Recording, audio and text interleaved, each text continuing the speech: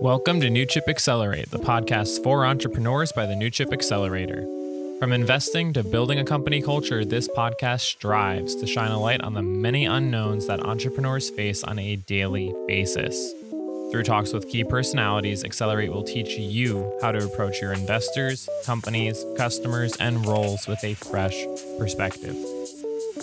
We have a very special episode today to honor New Chip's online demo week, which is airing from January 25th through 29th, highlighting 147 companies from the New Chip Accelerator and other key thought leaders through panel discussions and keynotes. Today's episode is the keynote that kicked off the entire week between New Chip Accelerator Director Armando Vera Carvajal and the EVP of Bain Innovation Exchange at Bain & Company, Sonali Dhamli. Let's get started with Sonali's keynote. My name is Armando Vera Carvajal, and I'm the Accelerator Director here at New Chip. I would love to introduce you to Sonali Dhamli, an international business leader at the Bain Innovation Exchange, which is part of Bain & Company, one of the most prestigious consultancies in the world. She's here for a talk around building and learning new business ventures in high-growth global organizations. Sonali, thank you so much for joining us today. It's such a pleasure to have you here at New Chip. Before we dive in, I'd love to share some details on your background to share a little bit of context with our global audience on who you are and how amazing your experiences are. Sonali is an international business leader with experience in building and leading new business ventures. She likes to think of herself as a dreamer and a doer, which is very important. She has a very deep interest in understanding the unmet customer need and also developing the mechanism, people, processes, marketing, and funding to make a good idea a reality. Sonali's expertise lies in translating those ideas into scalable, highly resilient businesses that successfully navigate and operate in dynamic, fast-paced global economies. She's very passionate about building sustainable organizations by developing a depth of talent and inspiring leadership to lead both the financial and non-financial goals of dynamic, high-growth organizations. Currently, Sonali is Executive Vice President at the Bain Innovation Exchange, which has the mission to forge startup partnerships for corporate clients and effectively turbocharge their disruption and innovation journey. Now, the Bain Innovation Exchange connects startups, accelerators, venture capitalists, and corporates to unleash game-changing ideas to build the future today. She considers herself a serial entre and intrapreneur, this being her second business that she's helping build at Bain.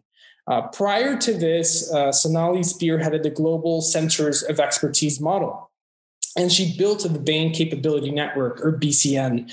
In this capacity as the head of BCN, Sonali grew the business from an idea to a more than 500-person team, serving clients across industrial and functional areas, incubating new AI-based tools, and also accelerating the pace and cost to serve consulting client needs.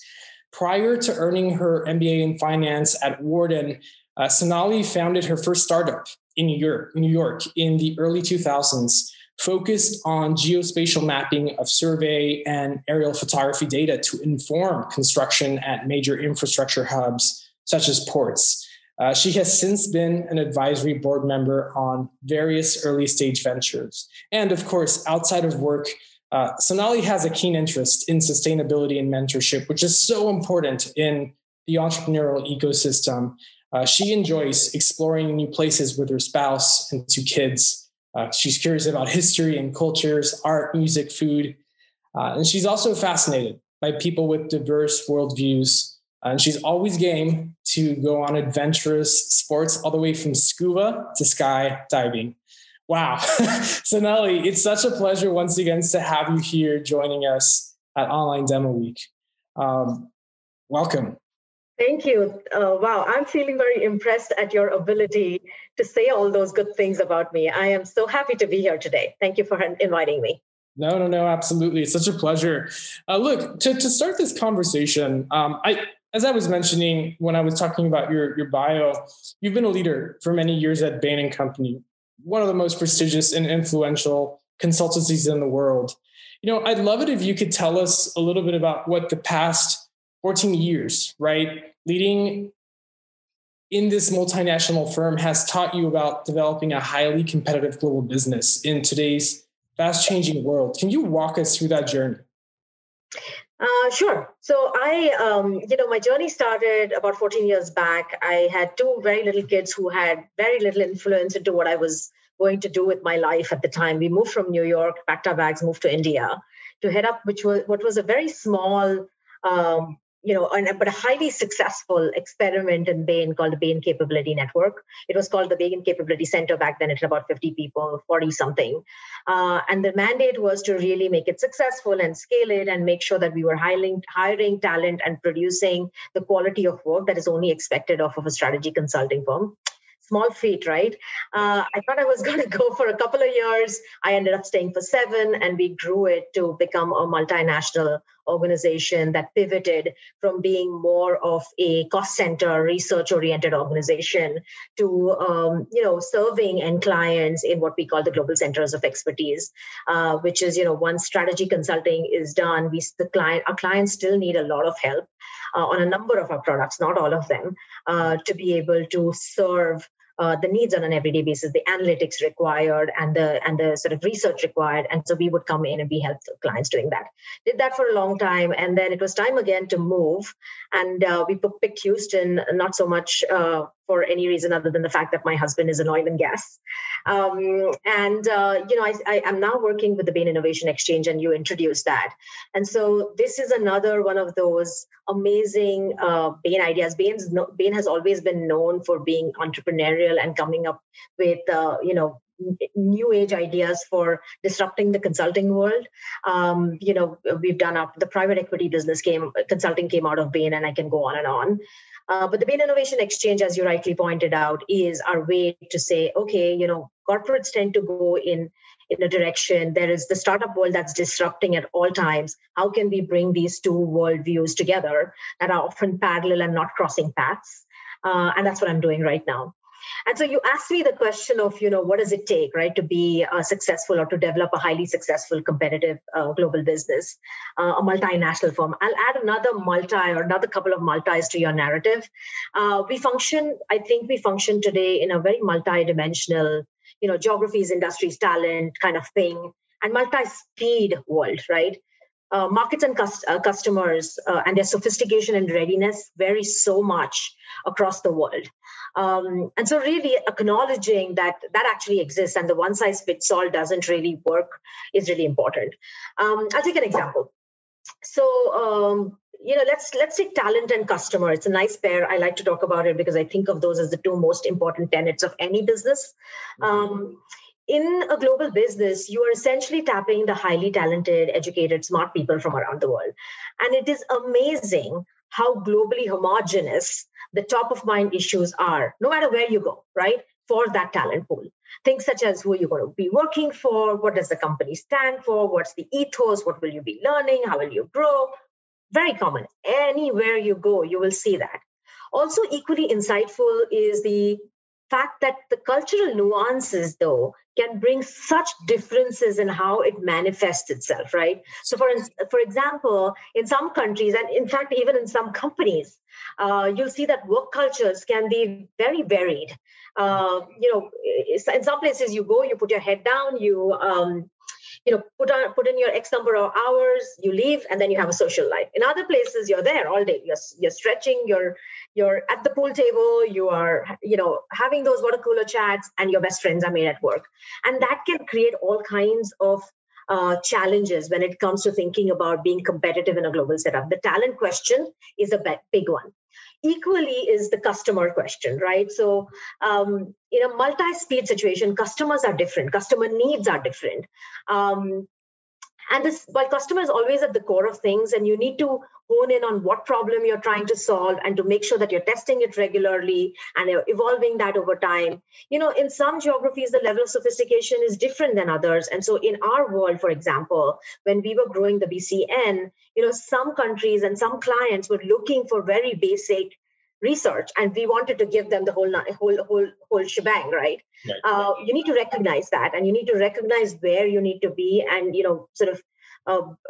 neutralize these sort of creations of unnecessary anxieties or friction points, if you may. So if I were to sum it up into like one lesson, if you may, I would say to be successful, you have to really hone in on this idea of customer and talent. Like it's a two in a box. You can't just go and say, I'm going to go think about the customer. I'm going to think about growing this business. You have to think equally, if not more, of sort of how are you going to serve that business, and hone in and focus on the cultural nuances, knowing fully that in harnessing similarities and differences, you can actually function in this multi-speed and multi-dimensional world in very successful ways. And certainly for us, that was the case. We would go in, we would have a lot of systems that were very globally sound, but very quickly we would have to morph them into what was locally relevant for that particular customer and for that particular talent pool. And that's so true. It rings true in so many levels, not just from the corporate world, but also working with startups. When you talk about the talent and the customer angles, they're fundamental to really driving the growth and the scale, especially when you're across geographies. And it's fascinating, as you were mentioning, you can have a certain corporation that has a very sort of well-known or reputable culture, but you go inside the corporation, you cross into a different department, and it's like a very different culture, right? I think those are some of the challenges that have to be regarded. Kind of going off the similar vein, it's often said in the corporate realm, and especially the world of strategy consulting, that these two fields are very myopic on some levels. Yet we know that there is a lot of innovation across industries. You're at a very, very unique place, right? Where you have one foot in the big corporate world and one foot helping drive innovations at startups. How can big established corporations around the world better position themselves for accelerated growth on those front lines of innovation with new startups that are perhaps not even on the radar yet? Now, you raise a really interesting question. And clearly, this is a question that has grappled many. I mean, it is about having a multi-pronged approach, as I call it. We often talk about not putting all your eggs in one basket, or rather avoiding that, right? And it's really important to activate that idea of a portfolio strategy in the context of innovation for corporates. It needs to be a spectrum. And, at the core of it, and starting at the very baseline, is inculcating a culture of innovation in-house. This is often overlooked, honestly, and oftentimes a nice to have, if you may.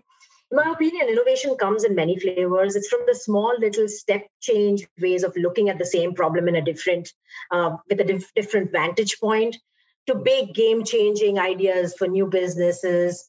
But at the core is the ability to be open to possibilities, right? So there needs to be a big focus on sort of this idea of inculcating, like I said, a culture of innovation. Mm-hmm. But beyond that, there is this idea of harnessing the power of the startup ecosystem. Mm-hmm. Companies find it quite hard, I would say, for the internal innovation engine to kick in, because oftentimes there is a lot of reliance, if you may, on the mothership. And in order to be able to do things in-house or to be as disruptive in-house, you do need the culture, but you also need the mechanism, if you may. And oftentimes, that means ring fencing to have the freedom to explore the art of the possible, ensuring that there's a right balance of taking the best from the parent company, knowledge, expertise, warm leads into customers, introductions, those sorts of things, but always also being able to function with the sole goal of making business independently successful. And I think that's where the opportunity to work with startups and work with the ecosystem, such as yours, is hugely valuable. It can start with something as simple as piloting an idea or, just experimenting, but often can lead to deeper partnerships, joint ventures, investments, working with accelerators, incubators, and such. To me, morphing into an innovation machine can be challenging. And there's always this here and now that is making the company successful today. Equally true is that many great ideas fail and corporates are just not set up to have these kinds of bets, right? But I would argue that this is really not a choice anymore, and the world is evolving faster, much faster than ever before. And if I were to think about the last 12 months and what that has taught us even, is that the customer needs are changing very rapidly. So the ability to react to them in a nimble way is about laying 1,000 bets and making this a top of mind, sponsorship agenda to work with startups and really try to get that sort of hustler mentality into the corporation as a way to turbocharge this engine, if you may. Exactly. It's so true, right? Especially now that you bring it up, the past 12 months have been a case study as to adapting to change, right? And we've seen that across the board around the world. And I think business is no exception. It goes without saying that our entire world has been changing faster than ever, let alone since the advent of COVID-19. The startup ecosystem has also been no exception to that. We've seen our very fair share of dynamism and just a lot of need to adapt to the changes, to the changing landscapes, markets, business models as the world accepts a new normal. From your point of view, Sonali, what has been the single most remarkable trend that you have seen among corporates amidst the chaos of 2020? When you originally asked me about this, and I was thinking about this, I think it's amazing how quickly we've adapted, don't you think? Honestly, I think of myself as very open to change, and yet if you'd asked me a year back if the whole world would go work virtually and remotely, I would have said, right. I'm not sure I would have said that's my answer, right? Yeah. Necessity is the mother of invention, right? I would say crisis is the mother of innovation, if I may add to it. Yes. Take the VC world. I mean, it's so much a contact sport, right? Mm-hmm. Yet today, the ecosystem is so much more global. I have seen so many companies from around the world, in every corner of the world. You're certainly experiencing the same with your most recent cohort. Without even setting foot away from my study. And we have really embraced this, right? So the world has gotten closer in many ways, and yet there is a diametrically opposite reality that in a number of places, the world has become very inward-looking, local, and globalization is dead. You hear those sorts of things, right? This is another one of those very fascinating moments we're living in, a multi-vector world, right? Where we have the opportunity to be hyper-local. At the same time, we have the opportunity to be hyper-global. And so I think that's the single most remarkable trend, if I was to pick one, right? How do you capture the opportunity and, focus on whatever it is you're passionate about or you have expertise in to, find where you fit in this hyper-local, hyper-global economy. I heard a word the other day. It was called glocal. I don't know how I feel about that. Localization. Yeah. It's McDonald's use that, that word a lot, glocalizing. Right. That's it. That's it. Personally, I have been excited by the opportunity this presents. Take the example of EdTech, right? I have two kids, both of them are going to school, and this area is of deep interest to me. I've done some work in the after-school activity space and whatnot. I've been consulting a couple of companies. But can you imagine what it is that we would leave behind for the next generation if there was just a better way to learn? And the possibility to learn from the best around the world, anywhere in the world, right? And do that sitting at your home is absolutely mind-boggling to me. You can get the best teacher in calligraphy for all you care from wherever in the world, to the best teacher in, STEM to STEAM to what have you, right? There's that. And, before it was about online learning was something that was coming, it's just accelerated completely, right? You leverage the best-in-class technology, you leverage the best-in-class collaboration tools, AR, VR, and think about I recently came across a company that is using some AR technology, augmented reality to support kids in the space of special needs. Oh, wow. I was just fascinated by that, right? So those are the kinds of things where I think that hyperglobal can go to another level. On the other hand, this idea of connected locally, the basket of, I have huge potential opportunity to disrupt, this idea of I have 100,000 Facebook and other social media gaming friends. My kids, all their friends are on games. Yeah. But somewhere we're losing the sense of the neighborhood. And I think it's coming back through various apps. That's very local, eat local, eat what's in season. Don't leave a footprint on the world or leave a small footprint on the world. these are all things that are very, very local. I heard of a company doing something like an Uber for children recently, like mothers going around and being able to support each other in making some money, but also carpooling. There are lots of local ideas and lots of global ideas. I believe they will coexist. And I would say to me, that's been the most fascinating trend as I think about opportunities in the world of business and startups. That's very interesting. And I've seen that as well. I think part of it, as you mentioned initially, was sort of a nice to have, but with the pandemic, we've all kind of just had to do it, right? Especially when it comes to the online learning, remote work, right? A year or 2 years ago, if you asked most executives if they would embrace remote work, most of them probably would have said no. You come to the office and you work here, but 2020 didn't give us that luxury. You all just had to adapt to that change. And, you're mentioning some very interesting. Some ways, you guys have been ahead of the curve at NewChip, right? You've always been remote, and it's worked pretty beautifully for you guys. What's interesting, and I'll tie this to the next question that I have about strategy. Initially, our strategy has been online. That's been the strategy from the beginning. Build an online remote accelerator program to go to the entrepreneurs where they are, right? You shouldn't have to force entrepreneurs to come to the key hubs, right? The next Elon Musk could come out of Montana or Tasmania, Mongolia.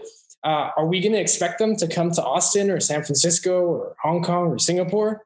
Maybe, but that limits the opportunity and the reach that we can have. So from the beginning, the vision was, how do we make the biggest impact globally?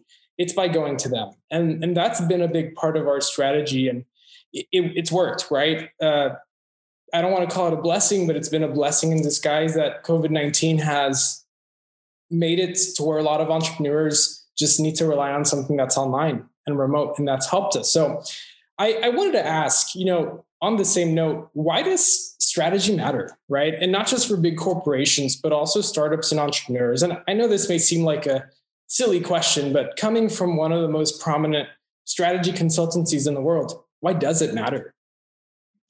I'm going to take the why does it matter to the world of entrepreneurship angle a little bit more. Mm-hmm. I'll go back to basic definitions here, right? What I learned in business school a long, long time ago, which is strategy is about allocations of scarce resources. Mm-hmm. It is so true in the context of startups, right? Startups by nature are a culmination of the hustle from the most tenacious people out there. Those that bubble to the top beyond the brilliance of an idea to show promise is really because somebody was at it, incessantly for the longest time, not giving up, right? And every step of the way, there is a choice to be made.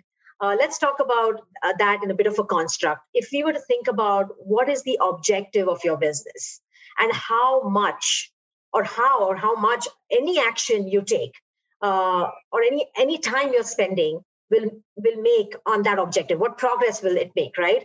It becomes a question about strategy, really, right? If you think about the concept of first principles and the definition. I often hear many entrepreneurs talk about, it's a good for my marketing, or I really think it's going to bring me customers, or I think it's going to motivate the talent. There's a lot of that touchy-feely side of it. Right. And this is where I kind of feel like, we need to move away and get into a little bit of an analytical construct. I often spend a lot of time peeling that sentiment, if you may, to actual numbers and say, okay, so if you're making choices, choices that will help you grow, whatever your growth goals are, help you make progress on those. What is the effort that you're going to put on this particular thing that you feel so passionate about, this choice that you're making? May it be like, I think, there is this tiny little growth market that I should tap now because somebody knocked on my door, sent me an email and said, we'd like to partner with you. How much time and what impact is it going to have on your growth targets? And, what will it take away from your individual energy and mind share or emotional power or just your capacity to do anything else? What are you going to give up? Right? And so the one thing that always is in short supply is resources and time related to it. And so I would say, no matter what the size of your organization, strategy is about allocating that and making those choices, and making choices which will often, put some things on hold, and knowing the direction of travel, right? Knowing how every action of yours is connecting to the question of your long-term goals and your long-term aspirations and the targets for your company. That's my view on this particular topic. That makes so much sense. And I wanted to tie that to, you established the idea of a strategy, which makes perfect sense. Now, when we apply that, especially in the world of startups, with the ultimate goal, right, is to build something that works, that makes money, and that can scale. Scaling a business operation is always much easier said than done. And achieving global success in today's competitive environment, necessitates achieving scale to actually just win in the market you're in. In your experience, what are some of the challenges that businesses face when scaling their operation? And I recognize that you've worked potentially with some bigger enterprises, but how could you tie some of those to smaller companies like startups? I'm assuming this is beyond sort of like the product market fit phase. Clearly, you need a business to scale it, and entrepreneurs by nature are hackers. So they are going to and can hack their way through for a very long time, I would say. I'm amazed, often how long they can go before feeling a need to say we need to put the right construct, the right approaches, the right frameworks, the right processes and things like that in place. Mm-hmm. And honestly, that's okay in my mind, right? I mean, it's okay as long as you're not making operational problems a band-aid solution to the point that it breaks. Mm-hmm. And it is a top priority. It is top on your priority list, right next to your steadfast focus on growth and customer acquisition and all those sorts of things. It's not somewhere at the bottom of your pile.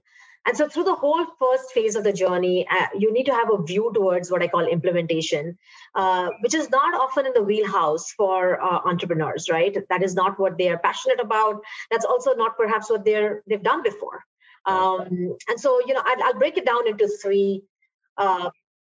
two or three different things, if you may. So first on my list is prioritization.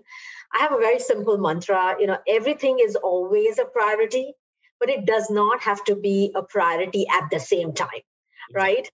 Do the mental exercise. Take $100, split it up on your list of to-dos, and see if everything has equal weightage, you have a problem.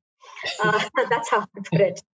So really solve for that first, right? It can be phased. It can be week by week. It can be daily, what have you. But really focusing on making sure that somewhere in your priority list, and you don't keep shifting that, is this idea that I need to identify when is that milestone that I'm going to have to start thinking about scale and what no regret moves I need to do now.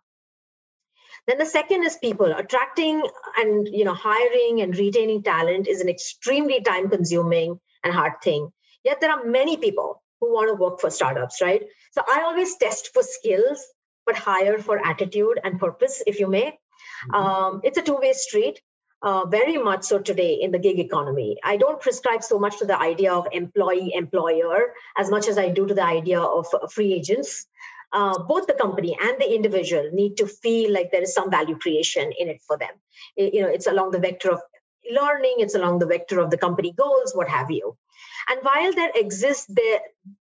this exists, right, there's huge amounts of inspiration and crazy amounts of creation and teaming and all that. That's where the fun is. Right.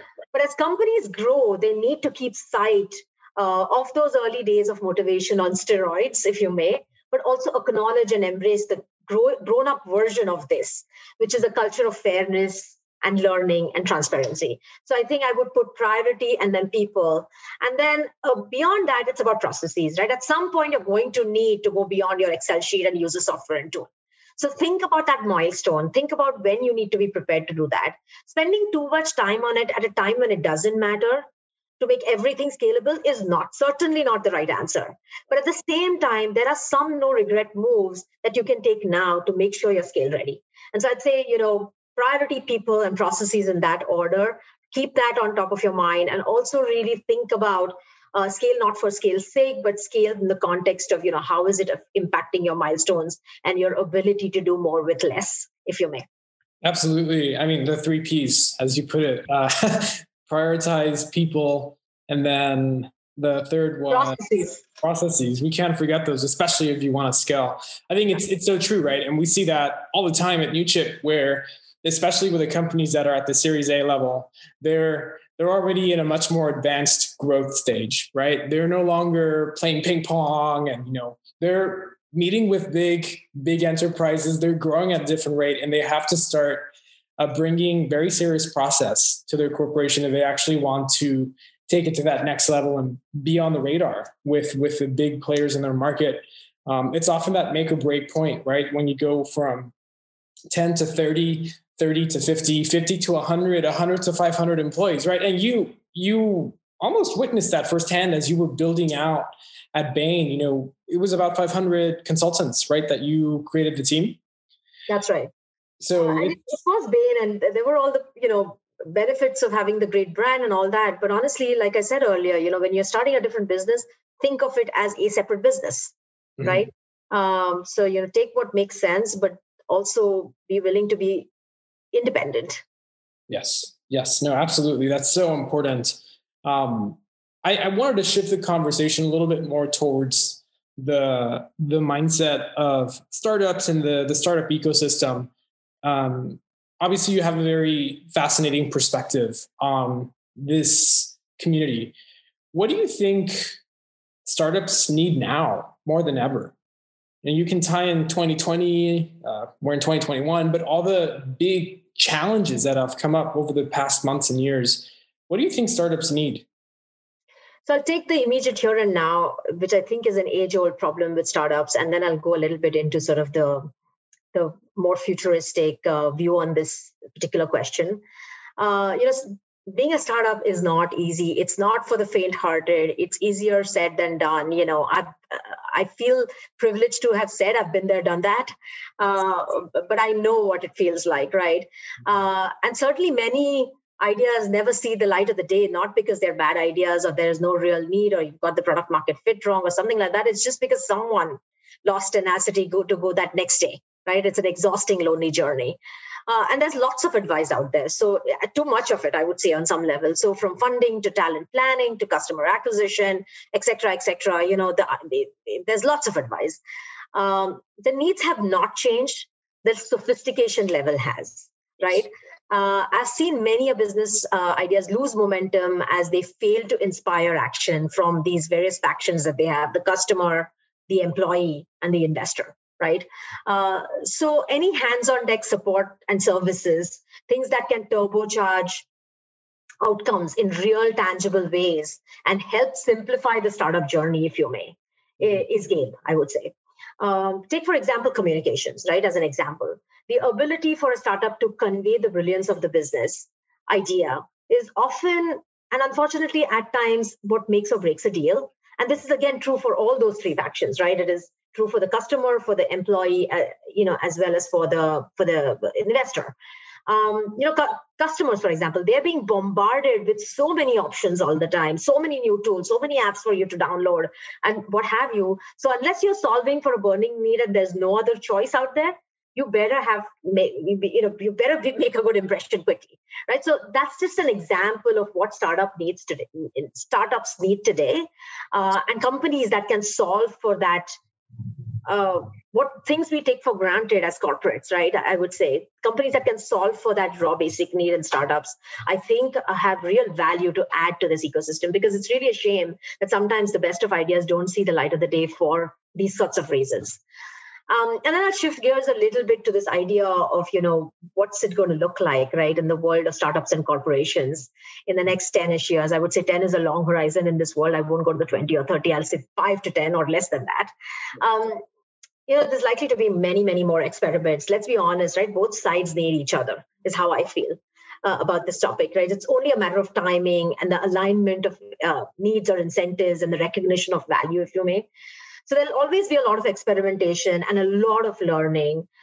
But I feel like I honestly feel like we're nearing an inception point, a point of no return as to this will become the new norm, if you may, a new way of doing business, a new way of uncovering the next product, a new way of finding those artisan brands, which will be a fresh offering to your customer.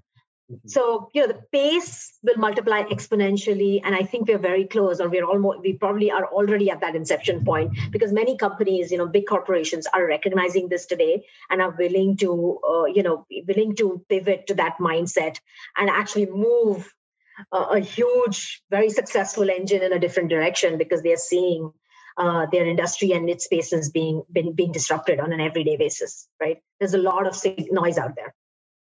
Yes, no, definitely. And I think it's, again, a very fascinating perspective that you bring, having a big view into how the corporates are thinking, but also the startups. And I agree. I think 10 years is an eternity in the world of startups. So that's typically, the investment cycle for a VC on the upper end. In your experience, and I want to tie this a little bit more to sort of how the corporation and the startups, they form a dynamic, right? They have to work together. A lot of the startups that we see right now that are young, right, may be relatively unknown.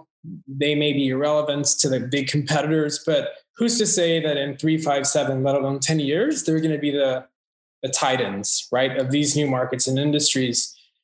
What are the key skills that you think CEOs, founders, leaders in startups need in order to rise and succeed, not just as any company, but highly reputable and respected global leaders, especially in today's super competitive and fast evolving world?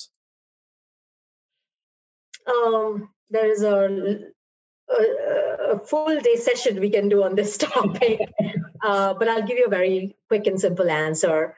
I've said many times through this whole conversation that I honestly believe that, it's customer first, but it's customer and people first. It's two in a box, as I call it.